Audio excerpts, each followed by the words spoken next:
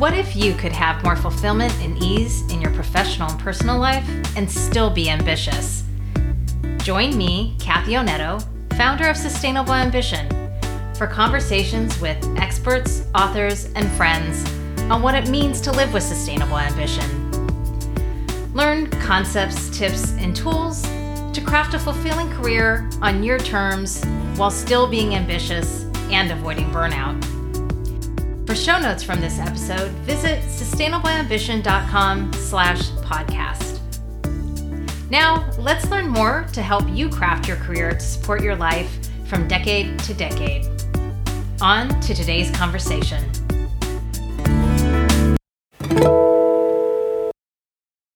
Welcome, everyone. I'm so excited to be here today with Geoff Tanner. Geoff is the Chief Commercial and Marketing Officer at Smucker's. He defines his mission as championing, nurturing, and enabling every element of brand building and driving growth within the organization. In his current role, Geoff oversees teams dedicated to supporting the consumer and customer experience across the commercial funnel. And because on this podcast, we also talk about both career, work, and personal life, I also just want to mention that Geoff is also a husband and father of two beautiful children. So welcome to the show, Geoff. Thanks, Kathy. Thanks for having me on. Yes, of course. Well, and I just want to say I was fortunate enough to work with Geoff in a prior life as a strategy consultant, and he was kind enough to speak with me here on the Sustainable Ambition podcast. And a lot because this topic actually came up naturally in a conversation we were having. So, as you can tell from his title, Geoff has had a successful business career. What it doesn't tell you is that he also has a successful personal life. And he's been thinking about this idea of sustainable ambition in his own way. So I'm really excited to hear his thoughts together with all of you. So to set the stage, Geoff, if it would be great if you can share for those listening a quick overview of your career. How did you get to where you are today? Yeah, I'll try to keep it brief. So you can probably tell by the accent, or I think it's softening, but I grew up in New Zealand, and at a somewhat early age, realized that in a country of what was then 4 million people, the opportunities were a little limited, and just geographically where we are. Although I'll tell you, looking at how well they're dealing with COVID, I'm sometimes, kind of wish I was there right now, to be honest. But and so relatively early on, made the decision that I would probably leave New Zealand for a period. First came to the United States to actually play rugby at Penn State, and really got really hooked on the US. I came back to New Zealand and started my first job as a strategy consultant, which was great. It's a great way to start your career. Got to live abroad a lot, different countries, and Africa, Middle East, or whatever. But I kind of always thought that I wanted to get into business, and came back to the United States, did an MBA at Duke, and really wanted to get into consumer products, mostly because I guess all that I really knew back then is I loved brands and brand building, the creative aspect, the aspect of owning a business, running a business, and got my first job at Heinz. And sort of funny enough, I haven't actually left that company, even though we've been bought and sold. And Kathy, I know you and I have worked together on different iterations. But over the years, the business that I joined was sold to Del Monte Foods, and then went to private equity, and then ultimately purchased by the Smucker Company. Along the way, I've had different roles in brand management and innovation, more pure play marketing, and in my role right now is I now just picked up responsibility in addition for sales. So it was always this notion that I wanted to work in an organization for a company, and have ownership for the business as opposed to a consultant. and very much guided by, a love of building brands, and launching products, and that really oriented and pointed me, towards CPG, which I've subsequently stayed in. And then, more recently, as that industry's, in some respects, gotten disrupted in some areas with e-commerce and the rise of digital, it's been a continual learning curve for me to, stay on top of where, of what it takes to run a CPG company in today's marketplace. And that has really gotten me to the position I'm in now, which is Chief Commercial and Marketing Officer, which is the stitching together of everything that is required to win with the consumer, and then through to the customer.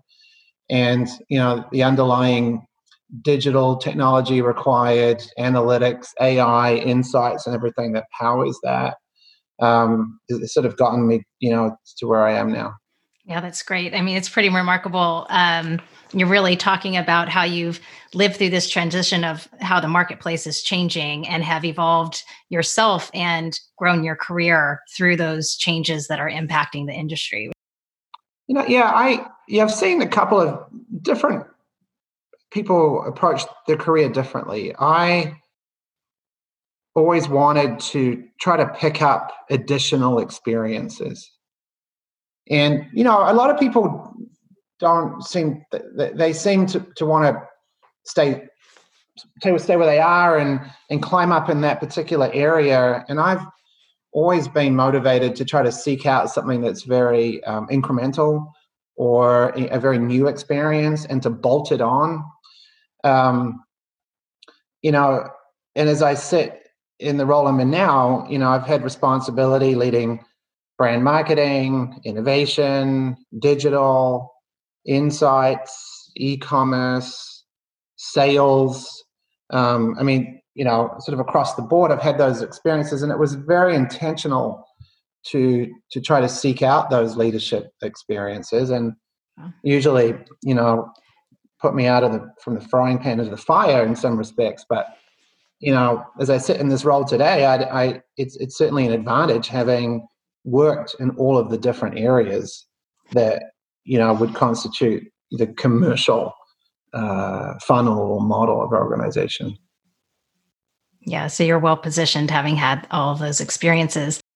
If I'm remembering correctly, Geoff, I believe you had an early ambition that fueled your career and kind of put you on this path. And you shared how you had this love of building brands, and that led you to CPG. I'm wondering if you can share a little bit more at all about like your early ambitions. Like, did you have a sense of where you wanted to be going in your career and at what level you wanted to get, or have your ambitions changed over time as you've progressed in your career? I think that the overall ambition, Kathy, hasn't really changed a lot. I still aspire, and I don't know if it'll happen or not, but to potentially run, a largish organization. I think what has changed, though, is the time frame. So I'm now in my mid-40s. I'm in no rush to do that. Whereas that, I probably wouldn't have said that 10 years ago, that I wasn't in a rush. 10 years ago, I probably would have picked the shortest path to wherever that was. I think as I sit here today, for a couple of reasons. One, I'm not sure that the shortest path is going to equip you to be successful in that role. You don't know what you don't know. And I've certainly fallen into that trap many times. But also on the flip side, I think what it takes to have one of those jobs, it's pretty hard to get away from the fact that they're all consuming. I don't know how you shortcut jobs like that. And I'm not saying I'm shortcutting the job I'm in right now, but I've got two little kids, and I don't want to miss that, this part of their life. And so what has changed, so the North Star hasn't really changed. What has changed is the time, the speed, much more sort of conscious that I'm in no rush like I used to be. It's really interesting. One of the things I think about with regard to sustainable ambition is this idea of pacing. And it's interesting because, I think for most women, they probably get this sense, right? If they have children, there's going to be this element of pacing to how they need to function in their career. And Sheryl Sandberg says, like, lean in, I get it. But there's some realities to exactly what you're just describing, Geoff. And I'm kind of curious, since I am talking to a person who I know is an involved father and is also a successful male executive. Like, I'd love to ask you, how do you balance work and family life? Well, I can tell you, you and I were chatting prior to this. I was diagnosed with COVID.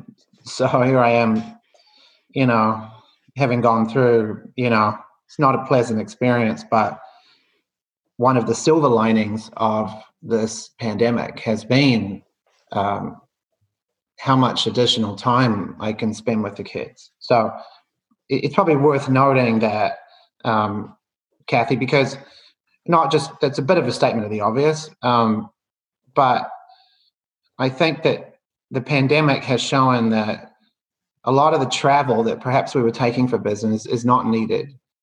And I think that will be a lasting outcome of this pandemic, which is just a much higher bar on travel. And because I'm, part of my role is heading up sales, I was traveling a lot. So I think moving forward, actually, this will be one of the silver linings of the pandemic, which is work-life balance will be more attainable. But, to answer your question,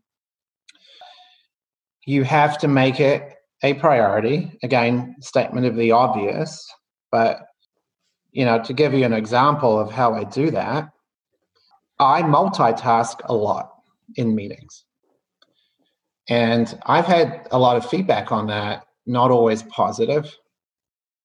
But if I don't multitask, then I'll come home at 6 or 6:30 and have 2 hours of email to clean up.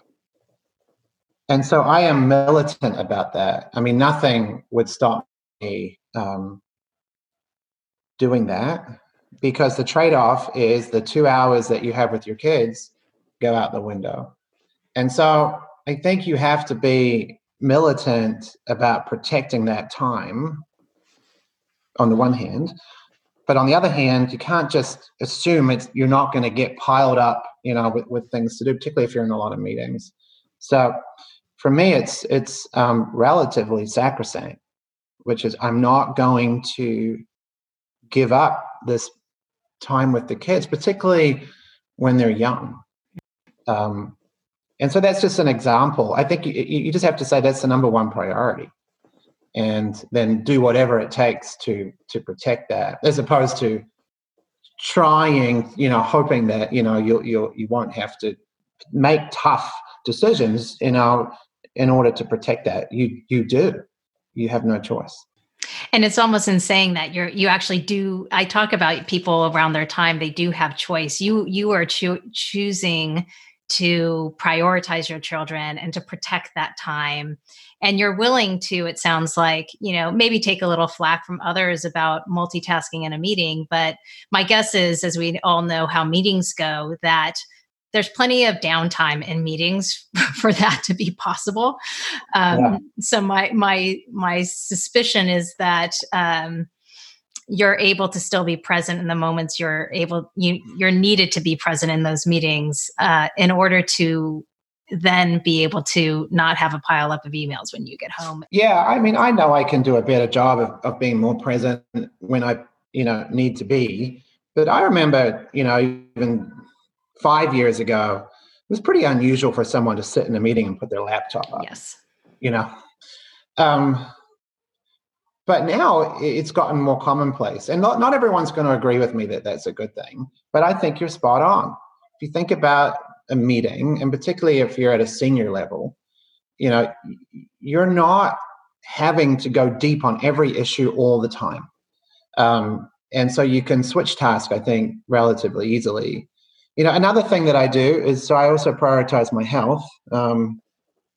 And it's kind of a joke at work, but I do a lot of reading on an elliptical machine. And, you know, it's, people know it. And, you know, I will read through pages and pages and decks, and everything I need to read, I will do it on an elliptical machine. You know, my uncle was the CEO of, I think it was the largest company in New Zealand at the time. And I used to go around to their house. We were really close. And I would watch him sit in his chair and not move. And he would read all Sunday. And then he had to stop work because his health and a bad back. And I'm like, I'm not going to follow that example. So again, it's just another very intentional thing that I do to try to find time. You know, I'll do it when I'm working out. Again, usually in service of trying to protect those couple of hours with the kids every day. Yeah, that's great. I'm curious, you know, so you said one of the things that shifted since, you know, your ambition hasn't changed, but just like perhaps the timing of that has changed in terms of what your expectations might have been. I'm surprised at this point in your career with regard to how you think about work and personal life, if there are any other things that have surprised you, you know, like once you've gotten to this level, have there been surprises about how you're thinking about managing both your professional and personal life beyond what you've already shared? I think that, and this is what you and I talked about, I think what happens when you get, and look, I'm 46 years old, so I don't know if it's mid 40, whatever, but I think at some point the job does start to become more of a job. And that's kind of natural, I think. I mean, I think in your 20s, you know, you're just having fun. In your 30s, you're pretty, you know, driven, and you're certainly I was, you know, very driven in my 30s and through the 40s. By the time you get to where I'm at right now, you know, it's not as new as it was, and it becomes, I think, a bit more of a job. And then you find yourself saying, okay, well, that's probably not unexpected. How am I going to sustain this if I'm starting to feel like this now? Right? I think that's well, you're spot on, Kathy, in identifying something that it's not really talked about, honestly. And what I have found myself doing a little bit was inspired by reading a Peter Drucker book, which is just brilliant. I had always thought that, you know, you work, then you retire, and then you do the things you enjoy, right? And so it's sort of sequenced like that. I now think that doesn't make any sense because I'm not sure that, you know, there's enough. I think in order for this to be sustainable, I need to pull some of those things into the now, right? Some things that I may have done, you know, I thought about doing when I was retired. And I think, and I might be wrong, but I have this hypothesis that if I can pull some of those things into the now, I'll have more balance, and I think I'll enjoy the whole a lot more, and I'll be able to just keep going for much, much longer. And frankly, I just think I'll be happier. And so there's some things. So as one example, and you and I have talked about it, you know, I've always, you know, dreamed of being a rock star, and obviously that didn't happen. But so I play out in different bars and restaurants with a friend of mine who's a full-time musician. And during COVID, I'm like, you know what? We should work on that album that we were going to do at some point in the future. Pulled it forward, and we'll be, you know, releasing something in the spring. And it's it's very energizing. Would I want to do it full time for a job? Probably not, because it probably just start to feel like a job, right? But by pulling it forward, I think it gives me energy, and I think it also has some spillover effects into the day job too. I think it makes you more, in this instance, more creative. I certainly play for our organization, played some concerts for them. Makes you probably a little more human. The point being that this notion of like work, retire, then go do so. I just think I'm just now questioning whether that makes any sense, and questioning whether pull some of those things forward and start working on them now. I just think it's going to keep you healthier, happier, longer. Both in your day job and just in general. That makes a lot of sense to me. I'm curious, what's the Peter Drucker book that you were reading that inspired you to rethink this? It's a little book. It's called it's like a little mini book. It's tiny. It's called On Managing Yourself, and there's a chapter in there called Your Second Act. Are you familiar with that? I am. Just recently, HBR reposted a summary of it. I haven't read the book, but the summary of the article is great. And yes, so I know a little bit about what you're going to describe. Yeah, it really hit me hard. And it's funny. I read that book when I was 45, and that's the age that he references in the article. And he said, now it's a slight different twist than what I just talked about, but he says, he falsely predicted all these people coming back into the workforce when they retired. Because most people would retire historically because they were, tired, manual labor. But now they retire because they're bored, and that's I think where you're spot on with this podcast and this effort. You're getting after, which is sustainable ambition. But what he said is that what he found is that if people haven't started their second act well into their first act, they won't have a second act. And he said, if you haven't really got it going by your mid-40s, you might be, running it a bit tight. And that really hit me. And that was part of the, I guess, inspiration for me for thinking about some of these things a little differently. Like another example, one of my ultimate dreams is to produce a musical on Broadway. And look, is that going to happen? I don't know. Very low probability, but it's a dream. And initially, even as recently as a couple of years ago, Catherine, my wife, and I said, well, you know what, when I retire, we'll go to New York for a year and we'll try to do it. Now we're talking about, well, why wouldn't we try it now? She's a mom, but she can free an hour or two, to get it going, and we'll see. And I find that incredibly energizing. But to Peter Drucker's point, get it started now. Not when you're 60. It's too late. And there's something in that, something really, really powerful in that. What are you noticing that's different for you as you've added some of these things into your life? I mean, you said, it spills over into the work world too, your creativity, et cetera. And you said, generally you're happier, right? Are there any other benefits that you're noticing now by having added these things into your life and starting to craft them into your kind of way of being now? There's several. So, aside from just being happier, not that I was unhappy, it's just exciting to do some of these things. In my job, I think I have 600 folks on my team, and, I don't get to connect with them, and particularly in COVID. I mean, that's very difficult to get, but when I'm playing, I feel like I'm connected to them in a very unique way, and I think that's really important, in any situation. But if you're leading teams, you have to connect with them, and the larger the team, the more difficult that is to do it one-on-one. But I think music is, for me, a way of doing that. I also have a coach who really believes, and I do too, that creativity, if you're exercising your creative part of your brain in one area, it's going to be better in another. And I honestly believe that.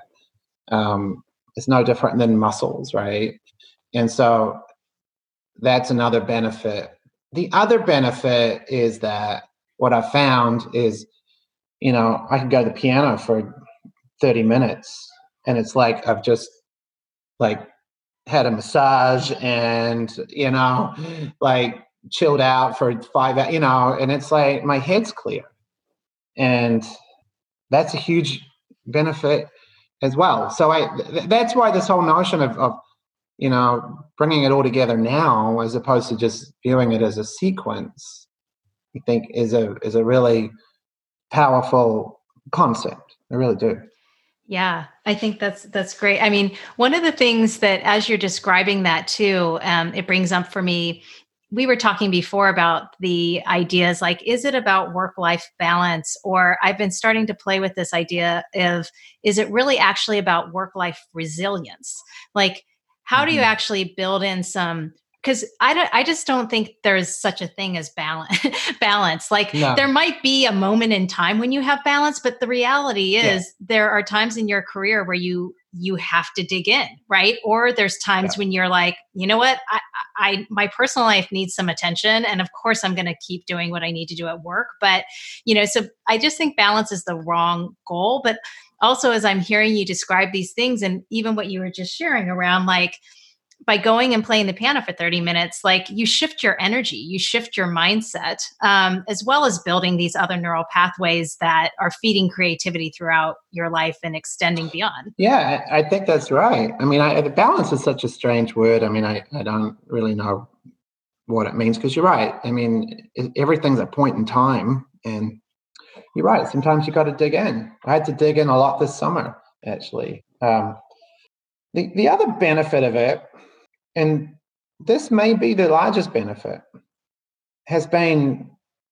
what the kids see in me, right? I mean, it's a little stereotypical, but my dad worked. He came home and then he worked, and then he played golf. But my kids, if I think about how they see me, they now see me, I think, doing these things that are very different. And I think that's good for them as well. I mean, good for their own exposure to stuff, but also good in terms of our relationship. And, I just think it brings everyone closer together and connects in a way that is very different than certainly the way I interacted with my dad. Right? It was very traditional. He worked all the time, workaholic, actually. So I think that's an added benefit. But you're right. The notion of a balance implies that, you should be in search of balance. I think resilience is good. It's a good term. I think it all combines together to just produce something that's greater than the sum of the parts. I don't know what word that would be. Yeah, I know you were playing with the concept, and you're often good at coming up with ways of naming things. I was curious if you had come up with something better than balance. Yeah, not yet, Kathy. Yeah, I just think the sum of the parts is greater. So whatever this, but that's the concept. The one thing I think you got to be careful of is knowing that at times, let's be honest, the priority is the day job, and when you need to let the other stuff take a backseat. And just being really intentional about that and being cool with it. I mean, that's job one. That's what people are paying you to do, and that's what people are counting on you to do. And so knowing, there will be a time when that has to absolutely dominate, and just to let that happen, that's okay. Yep. See, I appreciate that too. Just like really, because when I talk about sustainable ambition, it's not to say that you're never going to work hard. There are going to be times when that's going to be necessary. but it's also knowing that you can counterbalance that at other times and to just be really conscientious and thoughtful about it. So, yeah, you're reminding me of a guy that Rocco Papalia, who gave me something that I think is literally worthy of a TED talk. He gave me some advice years ago. This would be 10 years ago. So Rocco, I think, was ex Pepsi Frito R&D lead, and he gave me like this advice, which is absolutely brilliant, because I think it may underpin some of this stuff. He said, okay, so what he was told to do, and this is going back some years, was someone told him to get a piece of paper. On one side, write a list of the things he enjoys doing. On the other side, write a list of the things he doesn't like doing. Go to the list of stuff he doesn't like doing, outsource it all, like throw money at it, okay? And then with the time that you've saved, spend half of it on the list on the left of the and throw the other half into work. And I always thought there was something very insightful about that, because it sort of it was very, yes, do more of the things you like, but be willing to throw money at or do things differently to get that stuff off your plate. And that if you do that, even throwing money at it, it'll pay back, right? Because you'll be more successful in your career and you'll be happier. I always thought that was an interesting, very sort of equation way to look at it. But I've certainly thrown some money at, to get stuff off, and, invested some money in things I like doing. That's part of it as well, right? I think you have to be willing to commit to it. yeah, and really that's the part of right effort that I talk about with regard to sustainable ambition, and really being thoughtful about how you're managing your time, productivity, energy, resources. So that's a very wise tip. Another example I'll give you, I schedule phone calls, it's pre-COVID, on every commute. Every single one is scheduled.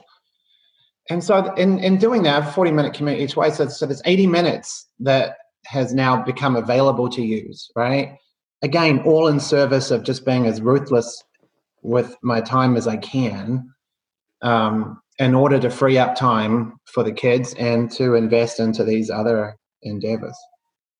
One thing I wanted to go back to, Geoff, actually, as you're even just describing that, is, but I wanted to go back to the idea that even, the way that you're bringing these things into your life, like you're being a part of a band and playing music, it's very visible to the organization at Smuckers. And I think it's unusual, right? We're having this conversation and we're saying people don't talk about this enough.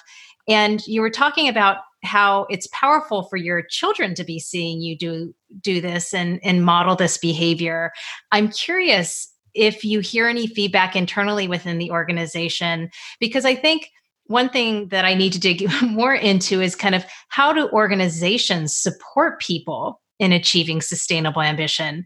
So I'm curious how your modeling of this behavior, how it's landing within the organization at Smuckers. Yeah, it's a good, if you think about David Solomon, who's the CEO of Goldman Sachs, a very well-known DJ, and, he really makes a big deal out of that.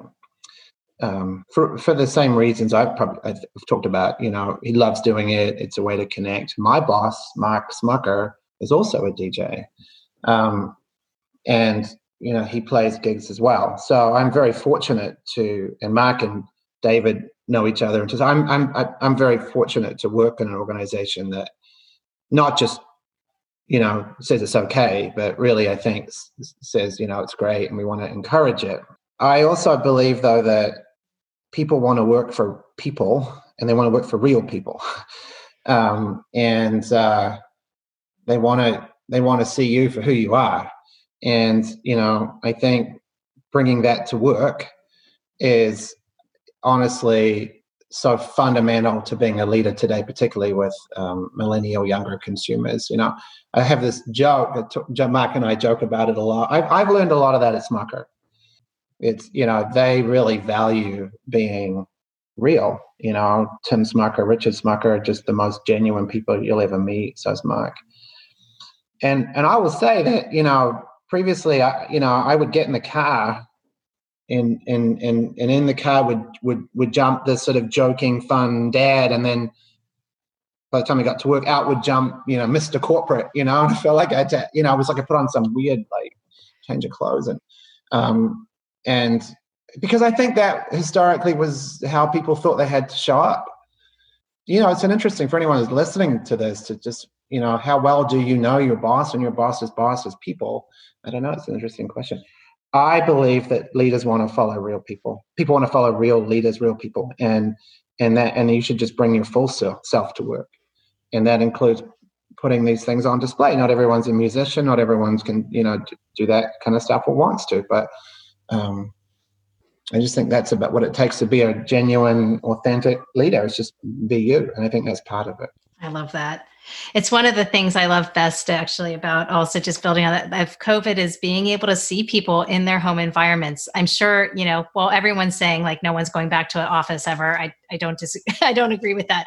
But it's nice to see people in their home environments and just to recognize like you don't stop being a father when you walk inside the doors of Smuckers. You're still a father. No. Right?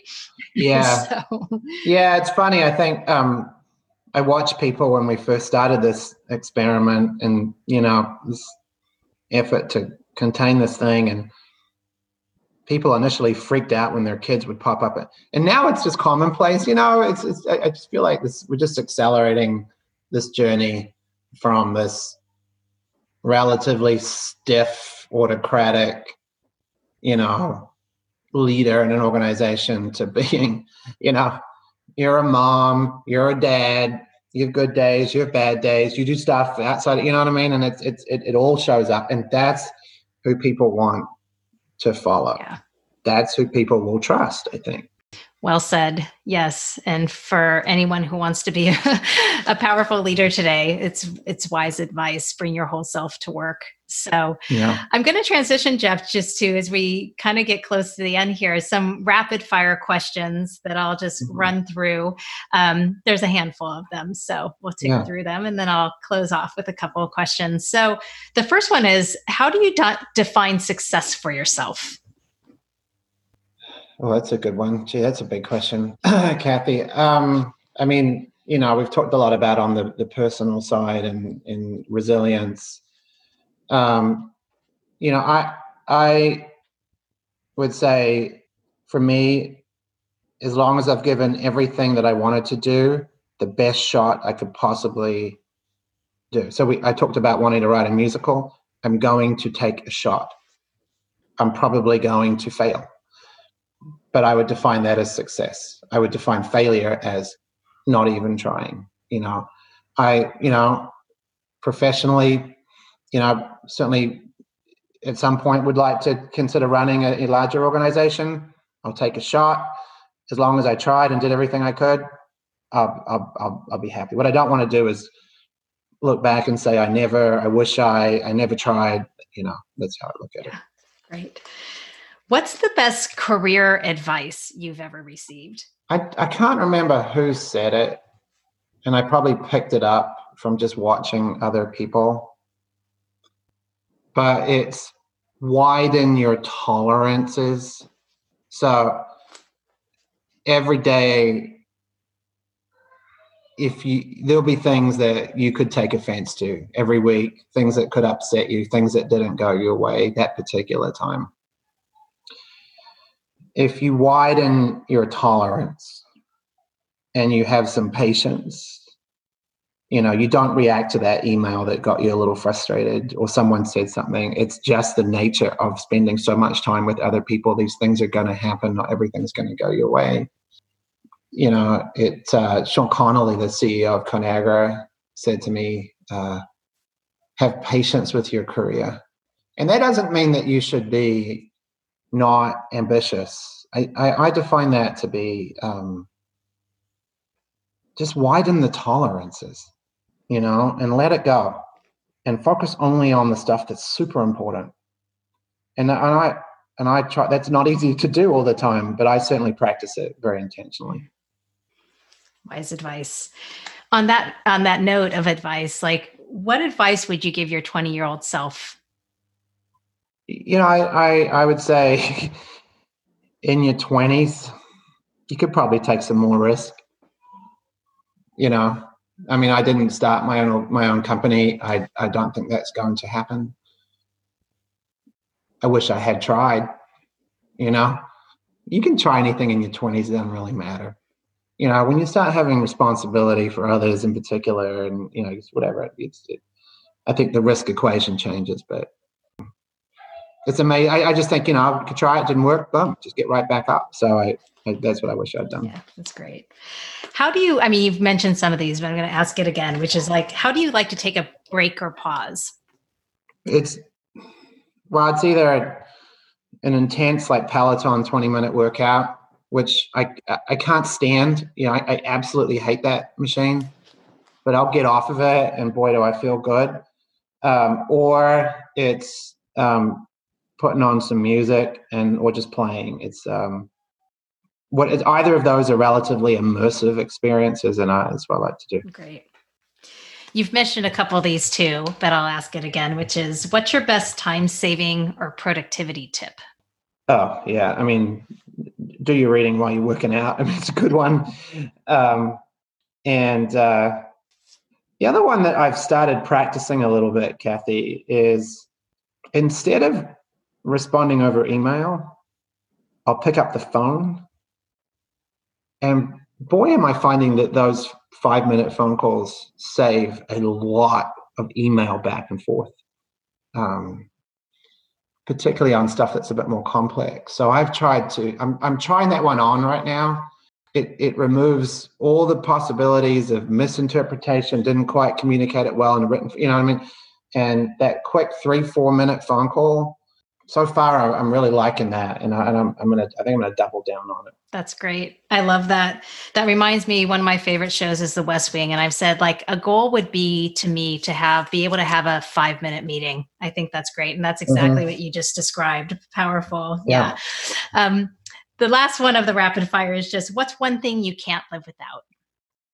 Right now, I cannot live without my daily harvest. So daily harvest is for those of you that you'll know what I'm talking about, but basically it's a smoothie that gets delivered to your house. It's frozen. It's not cheap. I think it's like $7 a smoothie, but I do it every day. And I know that in that one act of having a daily harvest, I've covered my nutrition essentials for the day. And I don't ever have to think about it ever again. So I hope that thing stays afloat because it's fantastic. Yeah, that's great. Good plug for Daily Harvest. Wonderful. Well, Geoff, this has been so great to have this conversation with you. I've learned a lot, and I hope everyone who's listening has as well. Just 2 final questions for you. One is just, what's a final piece of advice you'd love to leave our listeners with? I think I would just double down on that Peter Drucker article, and for anyone that finds themselves with that a 4 or more in front of their age, now's the time to start thinking about the second act. And you don't have to be in a rush. You might be surprised that by virtue of your day job, it might actually help you, get set up for that second act. But start planning for the second act now. I still see too many people, super smart, super successful, who retire. And I say, oh, what are you going to do? They're like, I don't know. I haven't really thought about it. I'm like, what? And I don't know. I can't stand golf, but I can't imagine that, playing golf is capable of so much more, and there's so much more impact you can have. So I would pull that forward now. Right now, like start this week. That's great. Wonderful advice to end with. Is there anything we can do for you, Geoff, or a way that people can find you or keep in touch around your music or anything like that? Yeah, I mean, maybe I'll take you up on that when we release this album. It's probably going to be, we're going into the recording studio over Christmas and probably release it in the springtime. So maybe I'll take a rain check on that, Kathy, and send you the details of the website and the where people can find the music, and maybe, if I could, I just want to. I'm doing this for me, but I'd also love for people to listen to and maybe this makes people happy. Some of these tunes, that would be wonderful. Yeah, that sounds great. Well, we will definitely capture it in the show notes when it's available, and we'll update that online once you have those details. Yeah, of course. Thank you. Well, thank you again, Geoff. This has been great. I really appreciate having the chance to speak with you today. Yeah, thanks, Kathy. Right. Great topic. Yes. Thanks for listening to this episode of the Sustainable Ambition Podcast. I hope you take away at least one learning or inspiration from today's conversation. Find more inspiring interviews and get show notes for this episode at sustainableambition.com/podcast. Make sure you don't miss an episode or my insider tips, guides, and tools by signing up for Sustainable Ambition Forum, my twice monthly newsletter. Sign up at sustainableambition.com/subscribe. And remember, it's not about finding work-life balance, it's about building work-life resilience. Thanks again for joining me. Speak with you next time.